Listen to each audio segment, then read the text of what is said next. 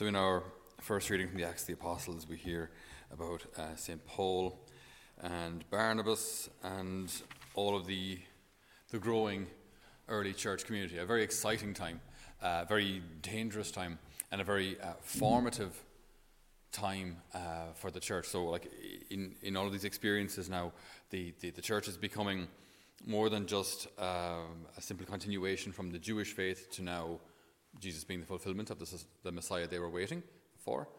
It's now a church that's going out to all nations, to Greeks, to foreigners, to non-Jews, to the whole world. This actually becomes a little bit of a problem later on, because they're wondering, hang on, do people have to be Jews first and then be Christians? Do people have to be circumcised first, or can they just be baptized? How do we do this? But that discussion's for another day. But it's just this is, I say, an exciting time. In the midst of persecution, the church is actually growing. And as the Lord said himself, you will do greater things than I. Jesus said to his own apostles, you will do greater things than I. So the apostles now have left the confines of the Holy Land, what we call the Holy Land, and now they're spreading out. They're doing, if you will, greater things than the Lord. Not without him, always with him. Always with him. But one thing I want to hone in on is this last line. It was at Antioch that the disciples were first called Christians. Christians. Right? So, I know recently in Ireland now we filled out our census forms and we had to declare what religious affiliation we have. And obviously every time this happens, the various atheist groups in the country start an advertising campaign to encourage people to put down no religion. And it's always an interesting thing because for us, or like maybe for Polish or Italians or other countries where Catholicism would have a strong cultural influence. What does it mean to be a Christian? What does it mean to be Catholic? What does it mean? Because I think for a lot of us it means you're baptized. So that's kind of it. And I suppose if I do go to Mass, or if I do go to any sort of kind of a religious celebration, it probably would be a Catholic one. But is that it? Like, is that what it means? Is that what it means to be Christian? That you're baptized into a particular church, and every now and again you pop along to a religious service, especially if you need something, or if you get married, or you have a child to baptize, or there's a wedding. What does Jesus say being a Christian is? Like, if we're going, what does being a Christian? Being a Christian means following Christ. And you all know the answer to this one, by the way. I hope. We'll get there in a sec. When Jesus says, anybody who wants to be a follower of mine, let him renounce himself, take up his cross, and follow me.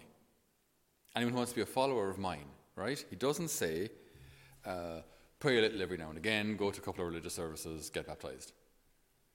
He says that he who wants to be a follower of mine, renounce himself, take up his cross, and follow me.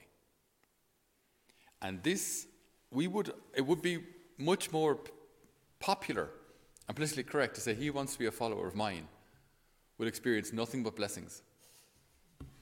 Nothing but an easy cruise, upward and onward, to infinity and beyond, to quote some saint. Okay. To infinity and beyond, right? But that's not what he says. That is not what he says. He says that he who wants to be a follower of mine, renounce himself, take up his cross, and follow me.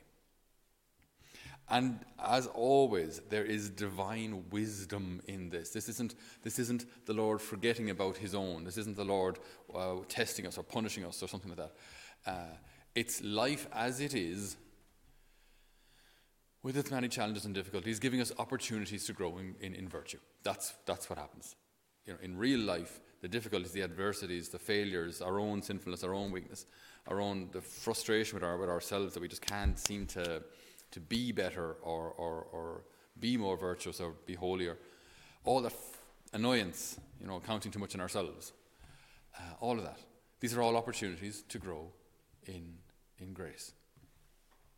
Sister Miriam James Hyden, she was giving a talk there. Well, I heard a talk from her, of hers there a while ago, and she said something. She has a way with words. She's very good, but she said Beautiful people don't just happen. They are the ones who have suffered greatly, have loved deeply, and have come through it. Have suffered greatly, have loved deeply, and have come through it. So, beautiful people. Beautiful people. So, obviously, you see here, this is beyond cosmetics and fake eyelashes and fake tan and all that kind of stuff, lip fillers. It's beyond all that. Beautiful people. It's a real internal beauty, which doesn't mean the person isn't actually physically beautiful as well. They can be, but the beauty emanates from within. And she says, beautiful people are those who have suffered greatly. Now, again, hopefully in your lives you've met someone like this, someone who maybe in a very hidden way has suffered. There can be all sorts, there can be all sorts of ways of suffering, through the actions of another, through like marital infidelity of your spouse, through loss of children or loved ones, illness, poverty, who knows? There are all sorts of ways that suffering can come our way. But beautiful people are those who have suffered greatly. But suffering on its own, you see, suffering on its own can make you bitter. Suffering on its own can make you angry. Suffering on its own can make you rebellious. It can make you turn in on yourself and close out everyone else, because then you can't get hurt anymore, or at least that's the deception. If I close in on myself, then nobody can hurt me. Suffered greatly, but loved deeply. Loved deeply. In that suffering, it causes them to love more, to turn their hearts more to the Lord, to open their hearts more, to give more of themselves. And that is simply nothing short of heroic, because at times it's the last thing you want to do. You just want to run, you just want to go, you just want to leave, you just want to be somewhere else with someone else, drinking pina coladas on a beach, or wrapped up in a blanket. I don't know. You just don't want to be there. You don't want to be in that life, in that place, but you are. Suffered greatly and loved deeply, and have come through it. Have come through the suffering because of that. So it's an odd message. It's an odd way. If the Lord were running an advertising campaign, you can imagine the rest of the committee, the board, would go, nah, Jesus, sorry now. If you want to get members into your club there, that's the last thing you should say. He wants to be a follower of mine, renounce himself, take up his cross and follow me. Now, I suppose maybe it is kind of balanced with St. Peter saying, Lord, we've left everything. What do we get? He says, amen, amen, I tell you, no one who has left fathers, mothers, brothers, sisters, land will not receive 100 times as much, and eternal life, and persecutions. Actually, he does actually mention that list as well, doesn't he? Yeah, well, look, he's been honest. He's been honest. Like he's not saying that this whole thing is just one great cruise to heaven. He's honest.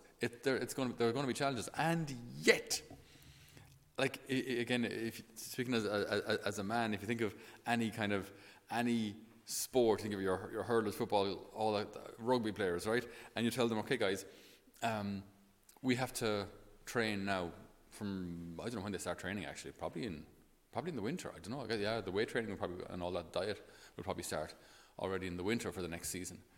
So it's going to be cold. It's going to be miserable. It's going to be wet. It's going to be painful. There are going to be fingers broken. There are going to be muscle strains and sprains. So there's the door if you don't want it. And lads will want this. So maybe that's exactly what Jesus is doing. He's saying, this is hard. I'm offering this to you. You don't have to have it. I'm offering it to you. It is the best way to go. It's been offered to you, though.